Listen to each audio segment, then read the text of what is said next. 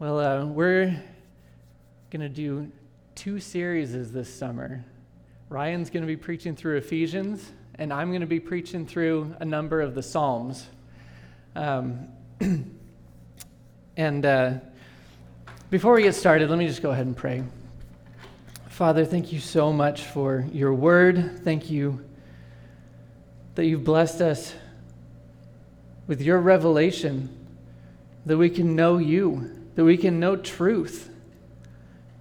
And Father, I pray that as we open your word, as we look at Psalm 23 today, I pray that you would work deep in our hearts, cause it to penetrate us and to change us into the likeness of your Son.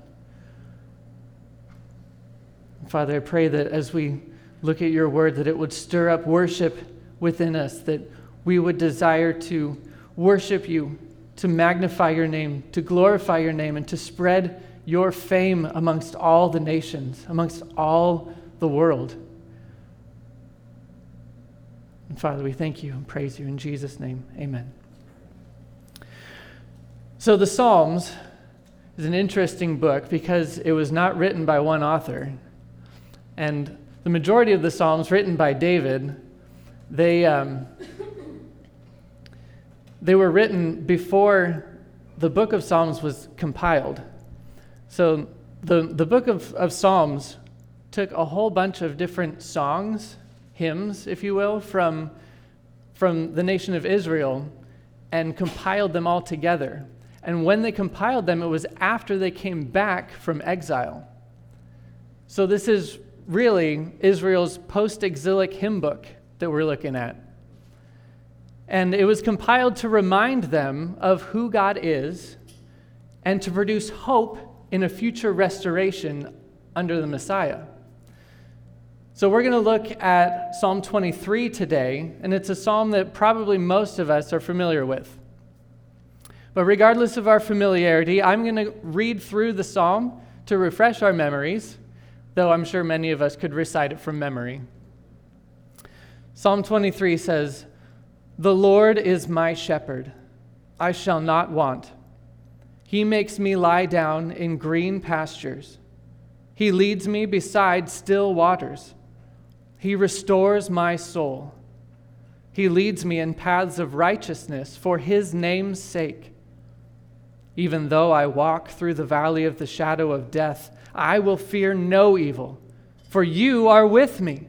Your rod and your staff, they comfort me. You prepare a table before me in the presence of my enemies. You anoint my head with oil. My cup overflows. Surely goodness and mercy shall follow me all the days of my life, and I shall dwell in the house of the Lord forever." So to the Jews coming out of exile, this psalm would be a reminder of God's personal care for them throughout their exile, and a hopeful promise of the coming Messiah who would lovingly shepherd his people. Jesus said in John 10, 1-16, that he's the door of the sheep and the good shepherd who lays down his life for the sheep. Jack read this for us just a little bit ago. And we're going to view this psalm assuming that the Lord, who is the shepherd, is Jesus. Now, I have absolutely zero experience caring for sheep. I'm sure some of us do. I know some of us do. But I understand that there are similarities between sheep and people when it comes to spiritual things. For instance, sheep are dumb. Really dumb. Now, I won't get into all the different ways that sheep are dumb, but they have basically no sense of self-preservation. One article that I read from a modern-day shepherd commented on the, quote, ability of sheep to snuff it without any input. There are countless stories of sheep getting themselves into trouble, and the only reason they've not gone extinct is because they have a shepherd caring for them. Likewise, spiritually, we tend to run headlong into sin. And we would have no sense of spiritual self-preservation without the ministry of the Holy Spirit in our hearts. We would not survive were it not for God's spiritual care for us, nor would we survive without God's physical care for us. God's care is not simply a general goodwill toward all mankind to be accessed at our whim like a supernatural Santa Claus. The health and wellness heresy preaches that you can actually command God to bless you with material prosperity. That's not what the Bible teaches, and that's not what Psalm 23 teaches. God's care is also not some distant provision that was set up at creation to be worked out like a cosmic clockwork machine. The deist heresy preaches this, but again, this is not what the Bible says. God's care of his people is personal and intimate, as we'll see in this psalm, which shows 3 ways that Jesus, as our shepherd, personally cares for us. He's our provider, our protector, and our peacemaker. The first way that the psalm shows Jesus' personal care for us is as our provider. He provides everything that we need. David says in verses 1 through 3, "The Lord is my shepherd, I shall not want. He makes me lie down in green pastures. He leads me beside still waters. He restores my soul. He leads me in paths of righteousness for his name's sake." The very first phrase that we're met with in this psalm is that Jesus, the Lord, Yahweh, is our shepherd. Notice that David has written this in a way that emphasizes God's intimate relationship with him rather than in a broad or abstract way.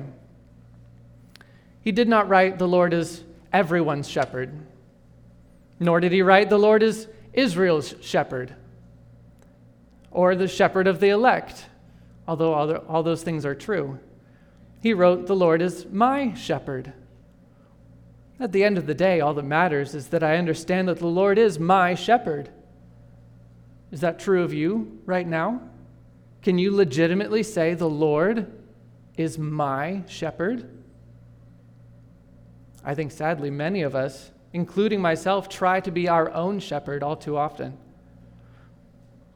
But if you're truly saved, then he is your shepherd, whether you act like it or not.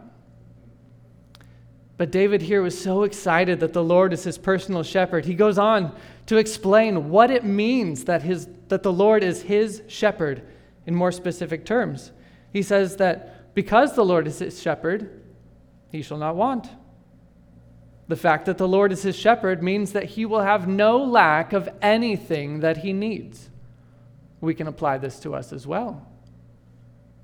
If Jesus is your good shepherd, then the sovereign ruler and creator of everything has taken it upon himself to take care of your every need.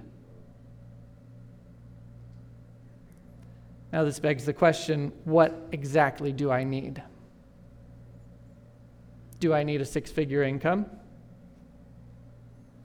Do I need a new vehicle? Or a second vehicle? Or even just a reliable vehicle? Do I need the newest tech gadget? Do I need to get into this or that particular school? Do I need a good relationship with my family?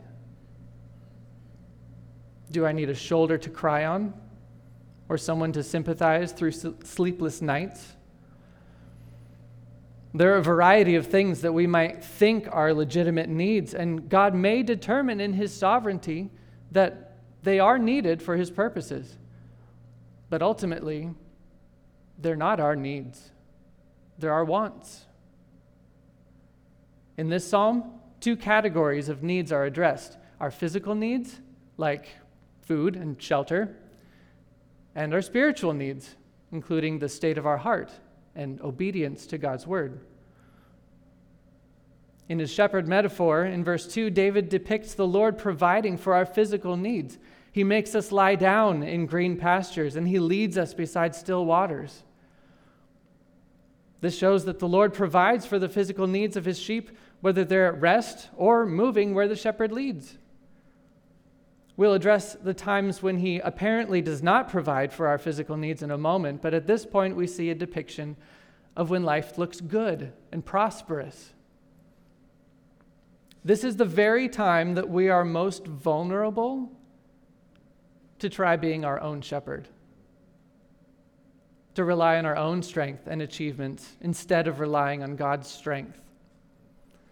David reminds us that even when things are going smoothly, God is still sovereign, and He has led you beside those still waters to that green pasture because He loves you and cares for you.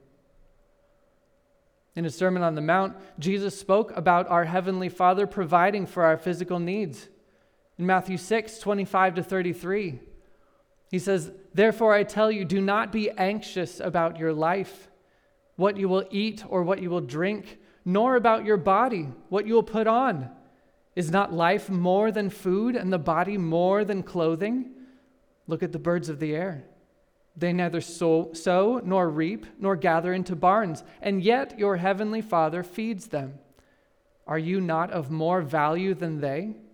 And which of you, by being anxious, can add a single hour to his lifespan? And why are you anxious about clothing? Consider the lilies of the field, how they grow. They neither toil nor spin. Yet I tell you, even Solomon in all his glory was not arrayed like one of these. But if God so clothes the grass of the field, which today is alive and tomorrow is thrown into the oven, will He not much more clothe you, O you of little faith? Therefore do not be anxious, saying, what shall we eat? Or what shall we drink? Or what shall we wear? For the Gentiles seek after these things, and your heavenly Father knows that you need them all. But seek first the kingdom of God and His righteousness, and all these things will be added to you." Jesus said that our Heavenly Father is the one who provides for all of our needs, both physical and spiritual. And we should pursue our spiritual needs first and not be anxious because He provides for them. David also reminds us that the Lord provides for our spiritual needs. Back in Psalm 23, verse 3, we read that the shepherd restores our soul and that He leads us in paths of righteousness. Our spiritual needs are both inward and outward. The inward state of our heart and the external behavior or fruit of obedience, which indicates that inward state of our heart. The restoration of our soul is nothing less than spiritual regeneration of the Holy Spirit, which gives us a new nature that's no longer contrary to God. That regeneration of the Holy Spirit is only available because Jesus, the Son of God, died on the cross in our place and rose again according to the Scriptures. Isaiah 53:6 says, "All we like sheep have gone astray. We have turned everyone to his own way, and the Lord has laid on Him the iniquity of us all." We were all running away from our shepherd, trying to be our own shepherd. God the Father brought us back to the sheepfold through the blood of His Son, Jesus, restoring our soul by the regeneration of the Holy Spirit to walk down paths of righteousness rather than the paths of sin and destruction. The restoration of our soul enables us to be led down the paths of righteousness for His name's sake. That's important, for His name's sake. It's for His name's sake because our righteousness, it's not our own doing. It's God's doing. As Ephesians 2:10 says, we are His workmanship, created in Christ Jesus for good works, which He prepared beforehand that we should walk in them. God gets the glory when we walk the paths of righteousness because they're really His acts of righteousness worked through us. God provides for all of our legitimate physical and spiritual needs, including our good works. All we have to do is rest in God's sovereignty and respond in loving obedience. So the first way that our shepherd personally cares for us is as our provider, and the second way is as our protector. Verse 4 says, "Even though I walk through the valley of the shadow of death, I will fear no evil, for you are with me. Your rod and your staff, they comfort me. This is when it may look like the Lord is not providing everything that you need. But he is still providing and protecting in the midst of difficulties. Now, the term valley of the shadow of death in Hebrew does not exclusively refer to death. It's more like a valley of gloom or depression. The world says that when you're going through the valley of the shadow of death, you just need medication and a therapist to talk it out. But that doesn't fix the problem. It masks the problem. The problem is not a feeling of depression. It's sin that causes depression. And only Christ crucified and risen can cure sin. Depression can also come from loss, but regardless of where the depression comes from, comfort is needed. Now, much can and has been said about Psalm 23, verse 4, to comfort those who are dying or to comfort those who have recently lost a loved one. While death is certainly a time where comfort is needed, death is not the only time where comfort is needed. Do you need comfort when you've lost your job?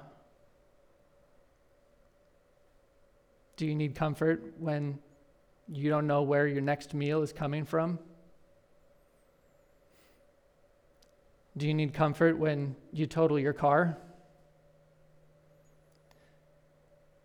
Do you need comfort when your child walks away from the faith?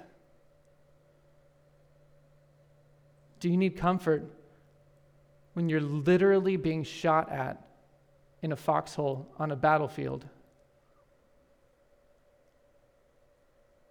Do you need comfort when you return from war, but your friends didn't? Do you need comfort when your spouse decides to leave you for another?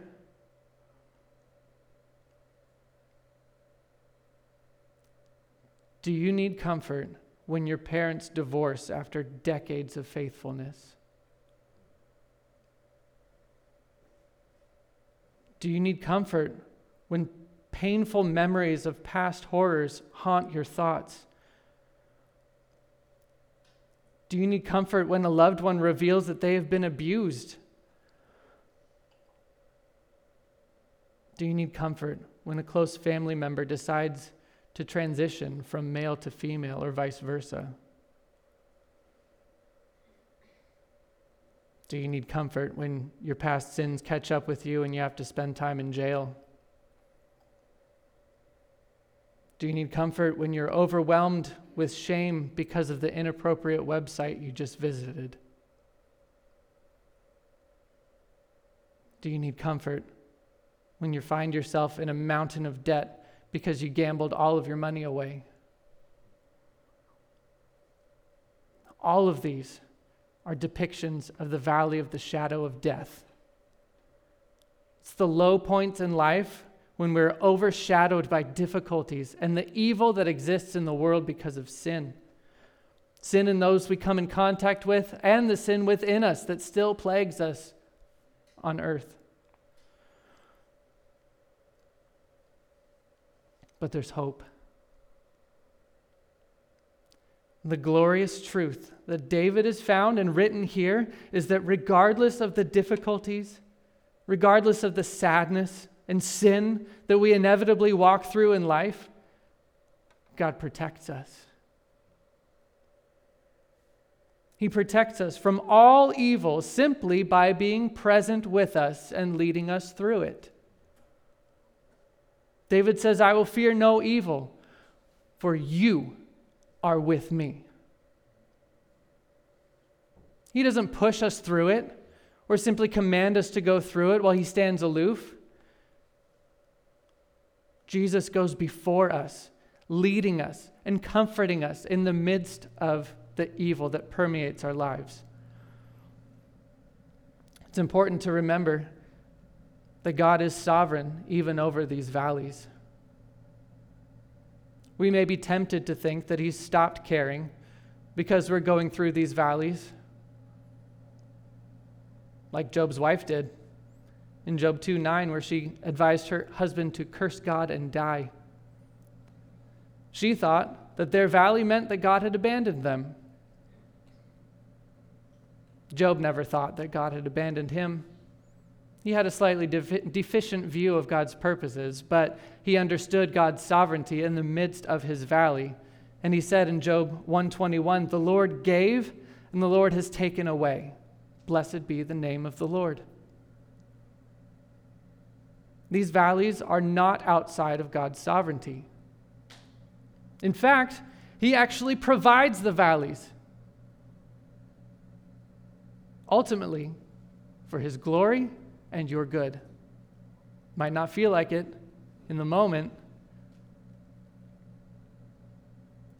but it's because he grows us through the valleys and displays his mercy and grace within them. And we understand better who he is, having gone through them in his strength.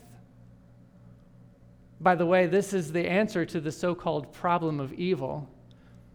If you're not familiar with the problem of evil, it states that if God exists and he is all-powerful and all-good, then evil should not exist.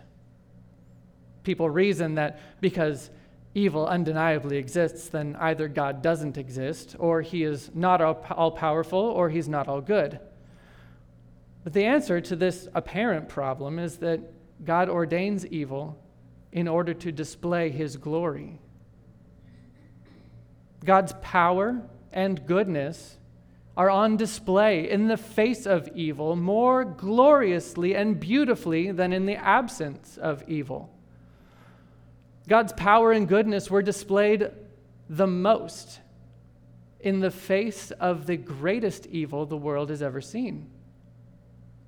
When the Son of God was murdered by the hands of lawless men, God's ultimate power and goodness were gloriously displayed in bringing spiritually dead sinners back to life and reconciling them through the blood of his Son, Jesus.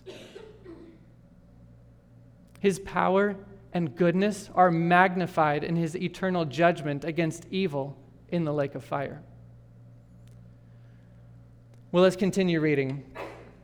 David says that the shepherd's rod and staff are a comfort to him. The shepherd's rod and staff are the tools the shepherd uses to keep the sheep safe. The rod is for protecting the sheep from predators, and the staff is for correcting the sheep's bad behavior, essentially protecting the sheep from itself. Both of them are comforting when we go through these distressing valleys of life, because we know that we are helpless, but God protects us from evil from without and evil from within. Going through these hard times with our shepherd grows us in our knowledge of him and our faith in him. He uses these times to prove his faithfulness, to teach us that no matter what, it is well with our soul, as we sang. And the only reason it is well with our soul is that Jesus died on the cross in our place so that we could be reconciled to God. The comfort we get from our shepherd's rod and staff is the same comfort we get from the cross. Through the cross, Jesus protects us from sin, and he protects us from death, rendering it only a shadow. We're comforted because sin and death have been defeated. Paul wrote in 1 Corinthians 15:26, the last enemy to be destroyed is death. Then in verses 54 through 57 of that same chapter, he wrote, when the perishable puts on the imperishable, and the mortal puts on immortality, then shall come to pass the saying that is written, death is swallowed up in victory. O death, where is your victory? O death, where is your sting? The sting of death is sin, and the power of sin is the law. But thanks be to God, who gives us the victory through our Lord Jesus Christ. Jesus' death and resurrection have defeated sin and death, so we don't have to fear anymore. Our shepherd protects us. I want you to notice here in verse 4 that David switched from speaking as if he's telling someone else about how God provides for him to referring to God much more personally as a prayer or direct conversation with God. He moved from the third person to the second person. Instead of saying he says you. Your rod and staff comfort me. You are with me. James Montgomery Boyce wrote, "We are never so conscious of the presence of God as when we pass through life's valleys. So often God uses these valleys to get our attention because we've forgotten him. When we cry out to him in these valleys, his personal care is more evident, as I'm sure David saw it more evident. You are with me. Your rod and staff comfort me."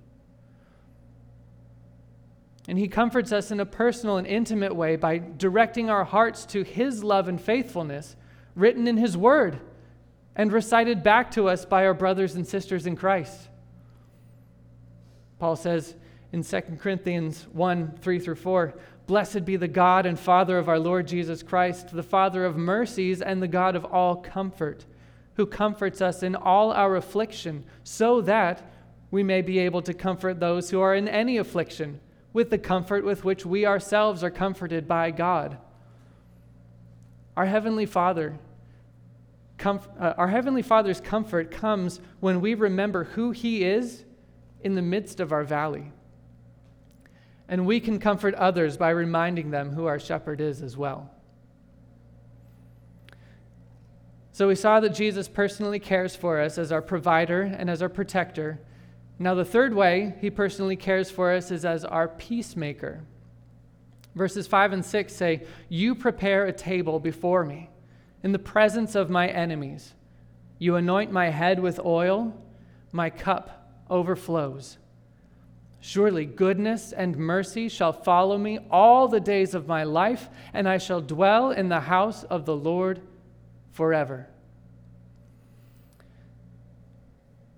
Now the metaphor is shifted slightly, and it's kind of a difficult metaphor because it doesn't translate well from the Hebrew language or from the ancient Hebrew culture to our modern day Western culture.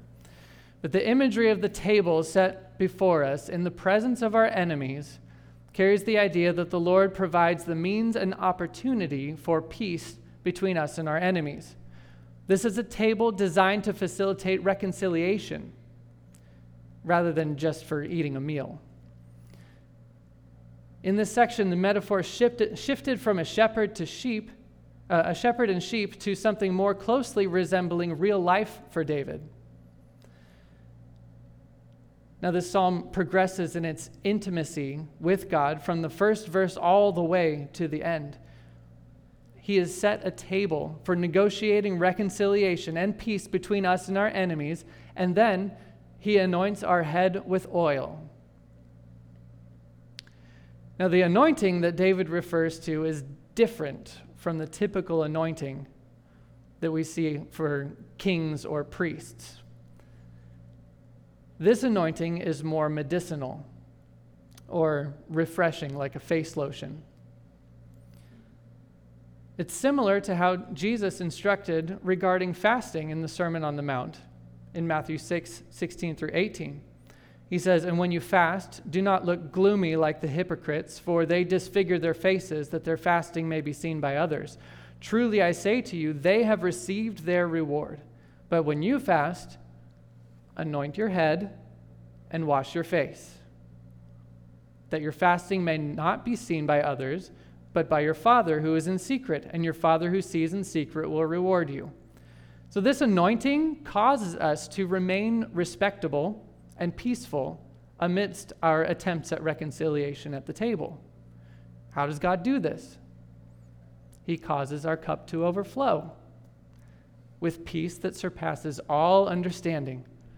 Philippians 4:6-7 says, "Do not be anxious about anything, but in everything by prayer and supplication, with thanksgiving, let your requests be made known to God. And the peace of God, which surpasses all understanding, will guard your hearts and your minds in Christ Jesus. Reconciling with our enemies can produce a lot of anxiety, especially if they've done things that we may find difficult to forgive. But when we pray, giving our anxiety over to God, asking Him to give us peace and to help us forgive, He answers and fills our cup with so much peace that it overflows to grant peace and forgiveness to our enemies at the table as well. Now, sometimes our enemies sit down at that table to be reconciled, but we don't rely on God's peace, and reconciliation fails. That's on us. We have to rely on God's peace. But sometimes we're not reconciled with our enemies because they refuse to sit at the table. We try to reconcile, but they want nothing to do with it. We can still forgive them from our heart, as we have been forgiven, and keep trying to reconcile. Sometimes the strife between you and someone else is less about your relationship with them and more about their denial of Christ. So we pray for them. We pray for them to be reconciled to God through faith in Jesus. And sometimes those who are enemies of God behave as enemies towards His children. And in a way, they are enemies because they're friends of the world. As James 4:4 says, "Do you not know that friendship with the world is enmity with God? Therefore, whoever wishes to be a friend of the world makes himself an enemy of God." But this doesn't mean we write them off and stop trying to have peace. It just means that peace must begin with the gospel. It's kind of ironic that the only way to have true peace with others is through the gospel, which is antagonistic to the world. But we cannot have true peace with others without first having peace with God. Now, in the next line of the psalm, David highlights the character traits of goodness and mercy. "Surely goodness and mercy will follow me all the days of my life." Now, this is not David's goodness and mercy. Also, it's not our goodness and mercy. This is God's goodness and mercy. God's goodness and mercy that persistently, doggedly, and relentlessly pursues us. So often, we're pursued by guilt and shame over our sin. But Jesus took our shame and our guilt at the cross. So we're no longer pursued by them. They've been replaced by God's goodness and His chesed, His unfailing covenant love, His mercy. Our peace with God through the atonement of Christ is the product of His goodness and mercy. God's goodness and mercy will follow us all the days of our lives because no matter what happens, God will never let us go. Romans 8:38 and 39 says, "For I am sure that neither death, nor life, nor angels, nor rulers, nor things present, nor things to come, nor powers, nor height, nor depth, nor anything else in all creation will be able to separate us from the love of God in Christ Jesus our Lord." And the goodness and mercy that's been shown to us compels us to show goodness and mercy to our enemies as we seek peace with them. Now, the final statement of this psalm shows the ultimate goal of our peace with God. The word translated dwell, and I will dwell in the house of the Lord forever. The word translated dwell has a connotation of returning home. We were created to worship God for eternity. And we get to return to God's presence to do what we were made to do forever. And the night before Jesus was crucified, He said in John 14, 1 through 3. Let not your hearts be troubled. Believe in God. Believe also in me. In my Father's house are many rooms. If it were not so, would I have told you that I go to prepare a place for you? And if I go, I prepare a place for you. If I go and prepare a place for you, I will come again and will take you to myself, that where I am, you may be also. In John's report in Revelation 21, 3 through 4, he gives us a beautiful description of what it will be like to dwell with God in eternity. He says, "And I heard a loud voice from the throne saying, 'Behold, the dwelling place of God is with man. He will dwell with them, and they will be his people, and God himself will be with them as their God. He will wipe away every tear from their eyes, and death shall be no more. Neither shall there be mourning, nor crying, nor pain any more, for the former things have passed away.'" This is what we look forward to and what we live for. We get to live forever in the very presence of our almighty triune God, being cared for by him personally.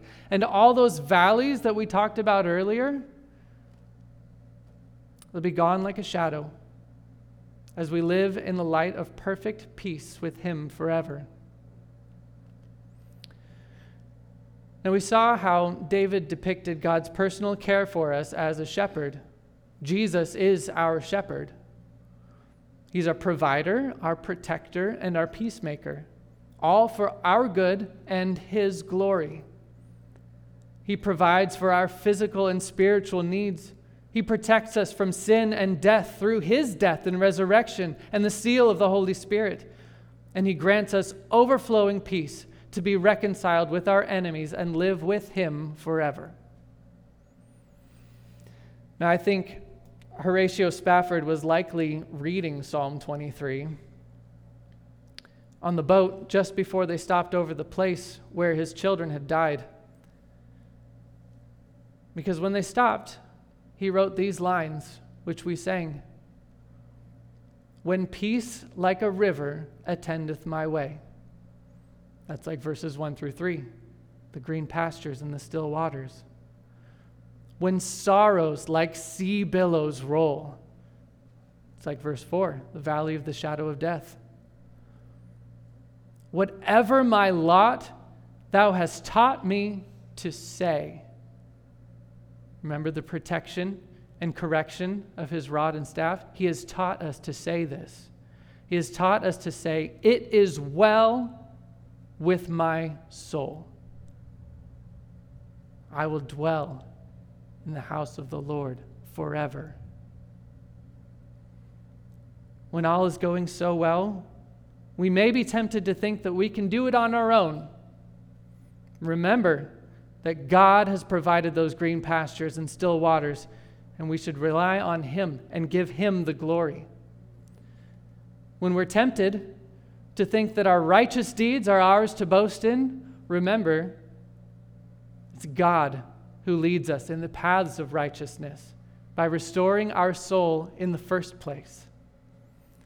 When we go through hard times, and we may be tempted to think that God does not care, remember that he is sovereign, even over those hard times, and he leads us through them and comforts us in them for his glory and our good, all while protecting us from sin and death through the blood of Christ.